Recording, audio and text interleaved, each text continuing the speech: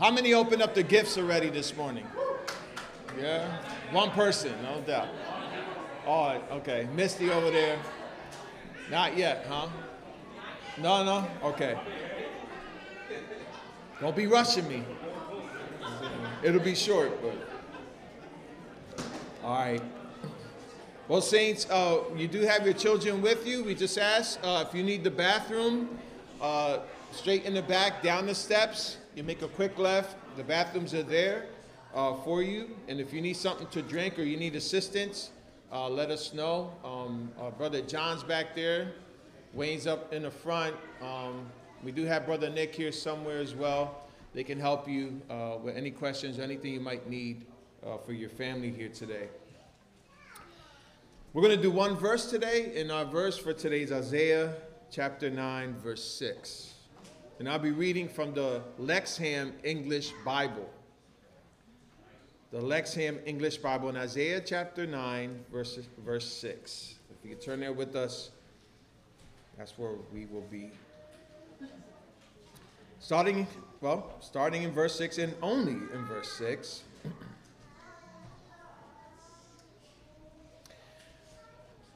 For a child has been born to us, a son has been given to us, and a dominion will be on his shoulder, and his name is called Wonderful Counselor, Mighty God, Everlasting Father, Prince of Peace. This is the word of the Lord. Amen. Father, we thank you for your word. Would you be with us this Christmas morning? Be close. As we draw to you, you promise that you will draw nigh to us. We do that this morning, Lord, as we do every Sunday morning. Christmas for us is every Sunday. For we celebrate your birth, death, and resurrection. And so we thank you, God. Be with us today.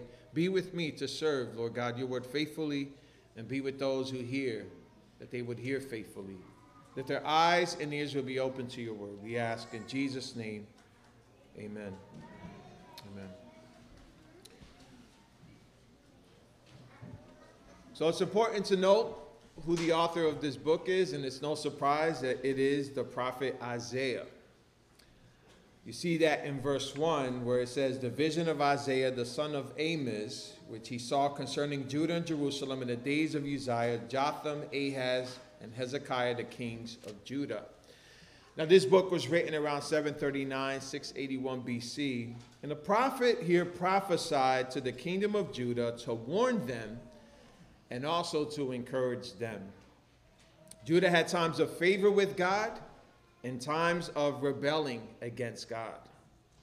They rebelled by worshiping false gods made of wood and stone. Now, how many remember our Isaiah studies in the small groups, right? You remember that the Assyrians and the Egyptians threatened Judah with war, but then God showed mercy and spared Judah from them. You see the faithfulness of God there in delivering his people. However, with the apparent troubles they faced from other nations, Isaiah wrote in hopeful expectation of their ultimate deliverance that will come in the future. See, sometimes deliverance don't come immediately. God has a prepared time. It might come then and there when you pray, but it comes when God sees fit.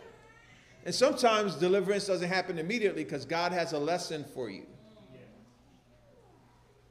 So we're not to pull on God like he's a butler who has on that, what do you call that, that little tray where he has deliverance for you and he has to serve you. That's not how this works. He's a deliverer. But sometimes he'll let you go through a season of challenges so that you know the deliverer, which is far more important than your deliverance.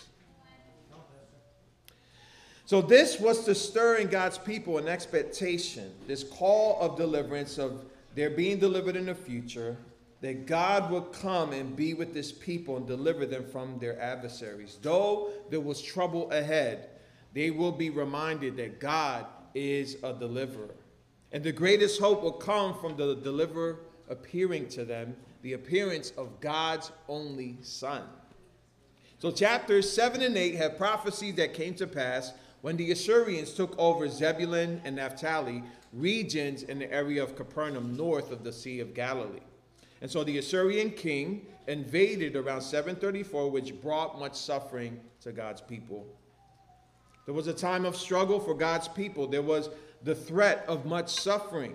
There was, at the moment, spiritual darkness due to worship of false gods made of wood and stone. And so our chapter today begins with a messianic prophecy in verse 1, meant to encourage God's people with what God will do in the future, which is cited in Matthew's gospel. And so the northern tribal regions of Zebulun and Naphtali will be invaded, but a glorious Messiah would come and bring true deliverance from what matters most. Isaiah 9:1 says, "But there will be no gloom for her who was in anguish. In the former time he brought into contempt the land of Zebulun and the land of Naphtali. But in the later time he has made glorious the way of the sea, the land beyond the Jordan, Galilee of the nations." And so the prophet begins to encourage Judah with their future deliverance, which does not primarily mean the other nations, or deliverance from them, or their threats. Instead, it will be their deliverance from the bondage of sin, which is the reason why they found themselves in trouble in the first place. See, sometimes we think we're just in a trial, but some of y'all might be in trouble. There's a difference. Oh, I'm in a trial. No, you're in trouble because you started tripping, you started sinning, and now you're facing the consequences. That's trouble.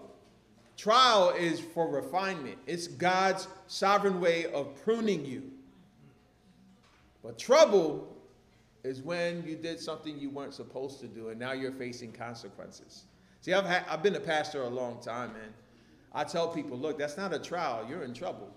You need to repent. You need to confess your sin. You need to stop going to other gods. This is the case here. After much idolatry and sin, even in the midst of that, God wanted to show them that he was still a deliverer of them. What a merciful and gracious God. God would do this by sending his son into the world to deliver a people and to reveal who the Father is to them. So our sermon outline for today, point number 1, a child born. A child born. Number 2, a son given.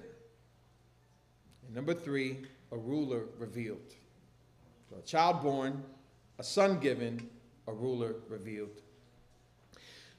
Point number 1, a child born. Notice that the prophet begins his description with the deliverer being a child who is born. Judah's deliverance will come in the form of a child born to a woman. This brings about the doctrine of the incarnation. The incarnation is that act of grace whereby Christ took our human nature into union with his divine person and became a man. This claim is not unique. There's other biters out there, as we used to say. Do y'all still say that? I don't know. Y'all say copy. We used to call that biting in hip-hop culture. Stop biting my rhymes. Stop biting my style. Stop biting my steez. You know, all that stuff we used to say. A lot of biters out there when it comes to the doctrine of the incarnation. But what is unique is the prophetic detail given hundreds of years before its fulfillment and its impact on the world. Jesus is historically proven, and the impact of his earthly ministry is undeniably the most significant event ever in human history. Period.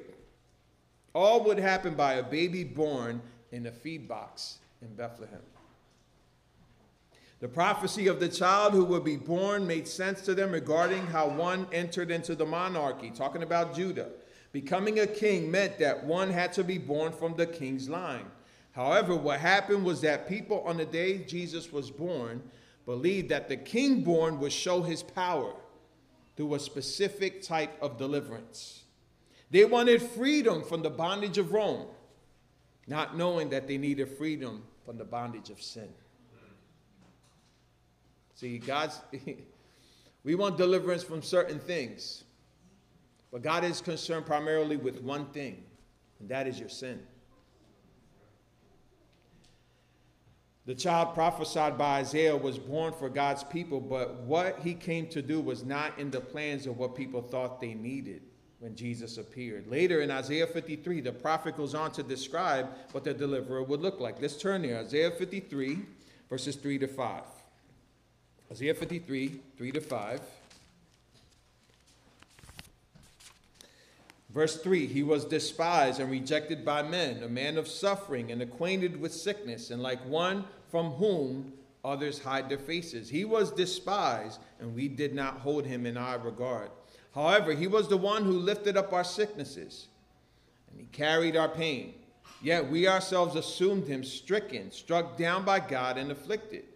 But he was pierced for our transgressions, crushed because of our iniquities. The chastisement for our peace was upon him, and by his wounds we were healed. And so this child born will be despised and rejected. He will be pierced and afflicted.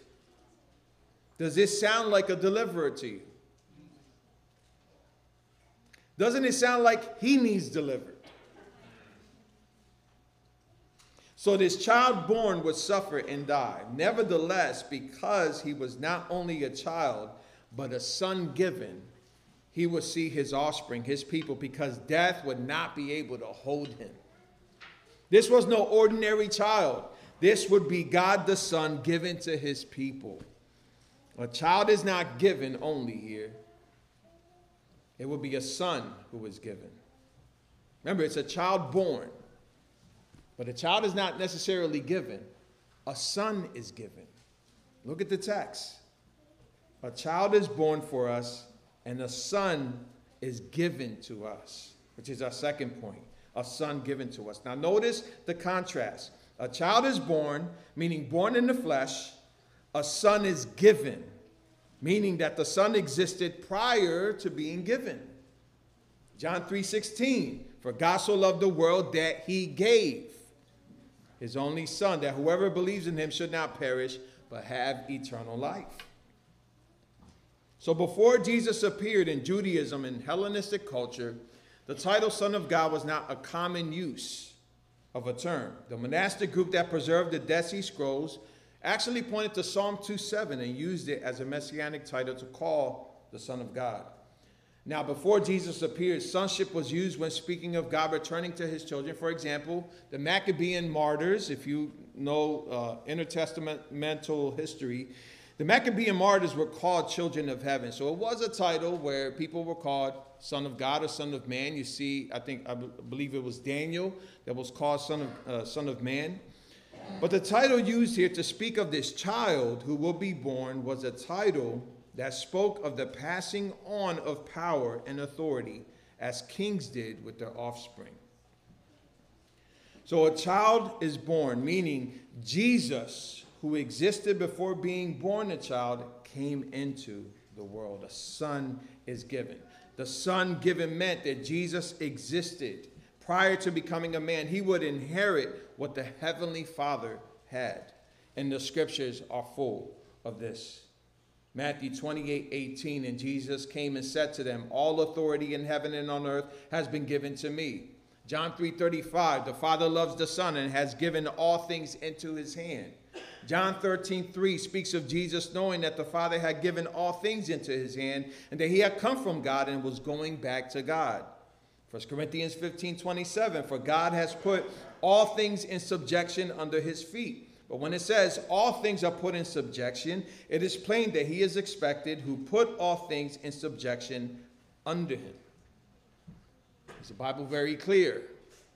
Ephesians 1:15-23, for this reason, because I have heard of your faith in the Lord Jesus and your love toward all the saints, I do not cease to give thanks for you, remembering you in my prayers, that the God of our Lord Jesus Christ, the Father of glory, may give you the spirit of wisdom and of revelation in the knowledge of him. This is Ephesians 1:15-23. I'm in verse 18. Having the eyes of your hearts enlightened, that you may know what is the hope to which he has called you, what are the riches of his glorious inheritance in the saints, And what is the immeasurable greatness of his power towards us who believe, according to the working of his great might, that he worked in Christ when he raised him from the dead and seated him at his right hand in the heavenly places. Verse 21, far above all rule and authority and power and dominion and above every name that is named, not only in this age, but also in the one to come. And he put all things under his feet and gave him as head over all things to the church, which is his body, the fullness of him who fills all in all. Jesus owns it all. He owns you. You're not your own. He has authority over the wicked as well. He's storing up wrath for the day of judgment. But for us who have come to faith, he's going to be all inviting to us. On that day when you're supposed to be afraid, we're going to be fully accepted into his kingdom. Every person that passes that is a part of this kingdom does not fear judgment. There is no condemnation to those who are in Christ Jesus. When we die, the first thing we see is Christ. The first thing we do is worship. And hopefully, because of the joy, I'm going to be laughing, y'all. I'm going to be joyful. The last thing I'm going to think about is all the things I went through here. They're like this compared to him. Because all things are under him. God the Father has made his enemies his footstool. There is no more competition for our passions and our desires at the first sight of who Christ is. We will be fully satisfied. And he will be fully glorified. So this is what the Son of God title means. The New Testament is showered with this emphasis. What is remarkable is that Jesus, the Son of God, shares his inheritance with his brothers and sisters in the body. Romans 8:32, he who did not spare his own son but gave him up for us all, that's us, how will he not also with him graciously give us all things? Hold up, so Jesus was given all things by the Father? And now he's going to share that with his people? I don't know if y'all know how significant that is. That enemies, death, sickness, disease, poverty, everything that this world is bringing because of the result of sin will be under us. Because it's under him. That's what we inherit. I don't know if y'all know how banging Christmas is. I mean, we get the gifts. No doubt. I love gifts. Just a heads up. I love gifts. You know what I'm saying? I don't like surprises, so don't wrap it. Just give me, if it's a money card, whatever it is, I'm cool. Just, you don't have to wrap anything. Don't do any of that. But we love gifts. We love Christmas. We love receiving. But let's put all that aside. And remember, we've received the greatest gift already. We have a deliverer. We've been delivered. And all things are now under our feet. That's what it means to inherit Christ. Have we lost the beautiful and fantastic truth of what it meant for us this season? The greatest gift of all gifts was laid on a feed box. Wonder why even having church on Christmas Day is so controversial, when maybe we should be here out of all days, we should be here on Christmas. If only we could remember that the Son given to us was torn to pieces for our sins, while the world is so preoccupied with tearing pieces up of gift wrapping from their presents. Something's wrong with us when we're too preoccupied with ourselves. Now, this is not a shot at giving gifts, but it is a reminder that this season is not about this dude who wears a red suit with a big beard that looks like mine, all white. I don't know how he can do it, but he's at this mall, he's at that mall, he's all over the place. That's not what this season is about. We raised our kids to be Christ-centered in our Christmas so much that I remember one of them at Park City was like, "Who's that?" They were pointing at Santa Claus. I was like, "Job well done." Job well done. It's not about that. It's about this ruler who's been revealed to us. This was no ordinary child. This was no ordinary title. This was God the Son, who was and is the ruler and sustainer of our lives. The greatest gift given to us, the ruler of all things, appeared. He came not to be served, but to serve and to give his life as a ransom for many, while still remaining to be ruler of it all. So the people that were tormenting him and lashing him and mocking him while he was going through that, he was holding them together. Holding the very people together that were mocking him. Holding you together while you were mocking him. And being faithless. He is a ruler of all things. Our last point, a ruler revealed in closing. And the dominion will be on his shoulder. And his name is called. And it goes through these titles. But before that, dominion here is meant to communicate power, sovereignty that came from legal authority. This means that Jesus would put on power and sovereignty. He would wear this. His apparel speaks to his position. Dominion will be on his shoulder, on his back. It would be his robe. Matthew 28:18. All authority in heaven and on earth has been given to me. He's wearing this. Usually with power, Judah will have thought of control, especially when the Assyrians were hostile to God's people. However, this child born, this son, will be granted power to show his strength and reveal the character of the Father. Do you know him today? Do you know him? The prophet continues to reveal 4 titles that describe this child who is the son given by the Father. The first title, Wonderful Counselor. What a beautiful title. How would the title Wonderful Counselor encourage Judah specifically? Remember, Judah's tripping because, they're seeing the Assyrians and the Egyptians making threats. There's this rumor that they're going to go through our land. So a counselor is someone who's wise, an advisor who gives advice and direction. This would encourage them in that the child born would have wisdom to deal with the issues that they also face. The prophet said this counselor would be wonderful. He would be admired, extraordinary, and distinguished, which speaks to the wisdom he would have. 1 Corinthians 1:30 speaks of Christ Jesus as the one who is wisdom from God, righteousness, sanctification, and redemption.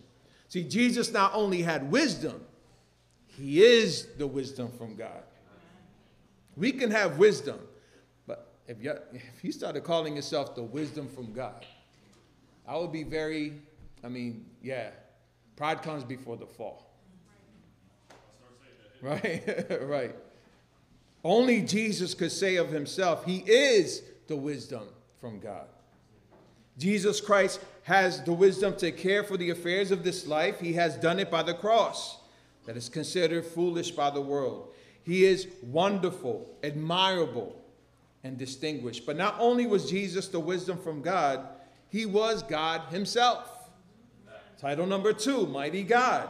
Mighty speaks to his strength and is the title for a mighty warrior or special guard, which they needed to hear during these threats and concerns with foreign nations. This warrior that has great might is God. How encouraging would that be for the people of Judah to hear that this child born, the son given, will be a mighty warrior who is himself God. The child born would be a mighty warrior who is himself God. Isaiah talked about this in Isaiah 42:13, where he says, the Lord goes out like a mighty man, Like a man of war, he stirs up his zeal. He cries out. He shouts aloud. He shows himself mighty against his foes. God got us. He got us. There is no foe, no enemy that can overwhelm us. Our greatest enemy being death. And he defeated death. Amen? What do you got to worry about this season? When the Christian dies, they don't die, they pass on. It's like they skip on death. It's like, you know what I mean? Like, no, we don't die, saints. We move on. We move on to see him. This is what Jesus did at the cross. Colossians 2, 13 through 15. And you who were dead in your trespasses and the uncircumcision of your flesh, you, God made alive with him, having forgiven us all our trespasses by canceling the record of debt that stood against us with its legal demands.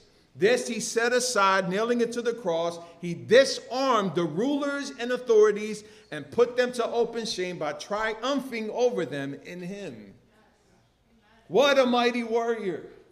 God himself. And for those of you who don't know, Jesus won. He won already. He has passed on these benefits also to his people. His victory is ours. Not only is Jesus the wonderful counselor and the mighty God, he is the everlasting Father. Point number 3. Title number 3. John 14:9. Jesus said to him, have I been with you so long and you still do not know me, Philip? Whoever has seen me has seen the Father. How can you say, show us the Father? If you've seen me, you've seen him. Amen. Everlasting here tells us that this child who will be born, the Son who will be given, is eternal. Daniel also prophesied Jesus as eternal when calling him the Ancient of Days in Daniel 7. Hebrews 1:3 says he is the radiance of the glory of God and the exact imprint of his nature, and he upholds the universe by the word of his power. After making purification for sins, he sat down at the right hand of the Majesty on high. So whoever has seen Jesus has seen the Father. You don't need any more than Christ. God the Father, God the Son, God the Holy Spirit are distinct persons and the same substance. But when we have seen Christ, we have seen the fullness of God. This is breathtaking. God has given us his best. In God the Father giving his only begotten Son, we were given peace through his death and resurrection. Our last title here, Prince of Peace. Prince means ruler, commander, captain, meaning that Jesus will be in charge of bringing peace. I need peace. How many need peace here today? How many need security? How many need prosperity? Don't let the prosperity gospel rob that from you. That's a false gospel. God doesn't guarantee prosperity in the things of the world. You can have a negative bank account and still be blessed. Been there in my early 20s. Now that I got older, I got wiser. My bills are being paid. I've learned my mistakes. I know what it is to go to an ATM and just pray that there's $20 in that joint, because you don't know. I've been there. Every time I went to the ATM, it was a trial. I'm like, man, I hope there's money in there. Some of y'all know what I'm talking about. That's not at all descriptive of your justification before God. You don't need money. You don't need wealth. You don't need anything of this world to call you blessed. Amen. Or to give you peace. Right. Peace means safety, security, and prosperity, which we have attained in Christ. This will be sweet to the ears of God's people who are not safe, secure, and prosperous. That was Judah. What does being safe, secure, and prosperous mean for Judah and for us today? Is it measured by how safe we are from danger? Is it measured by how much money we make or how many gifts we can buy? or how much the world loves us, or the number of accolades we collect from those around us. No, saint. Being prosperous in the Christian faith means that we have peace with God. And we have peace because he has given us the Prince of Peace. For unto us a child is born, to us a son is given. The government shall be upon his shoulder, and his name shall be called Wonderful Counselor, Mighty God, Everlasting Father, Prince of Peace. And then in verse 7, of the increase of his government and of peace there will be no end.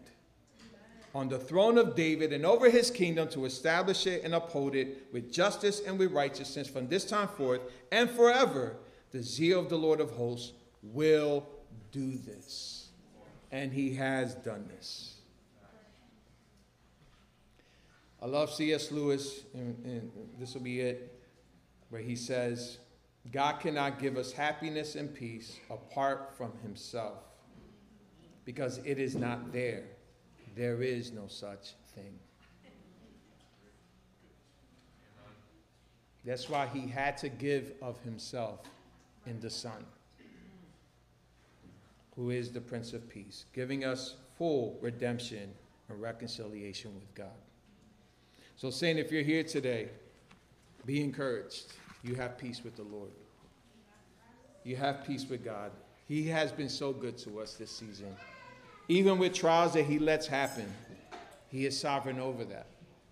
Maybe with sickness or disease or even a job loss, he's sovereign over that. Those things don't speak to your identity in Christ. Your identity in Christ is in Christ. Amen. Let us pray. Father, we thank you for the greatest gift you've given us in Christ. And we ask, Father, that as we partake of communion, that you will be glorified. Be with us today, we ask in Jesus' name.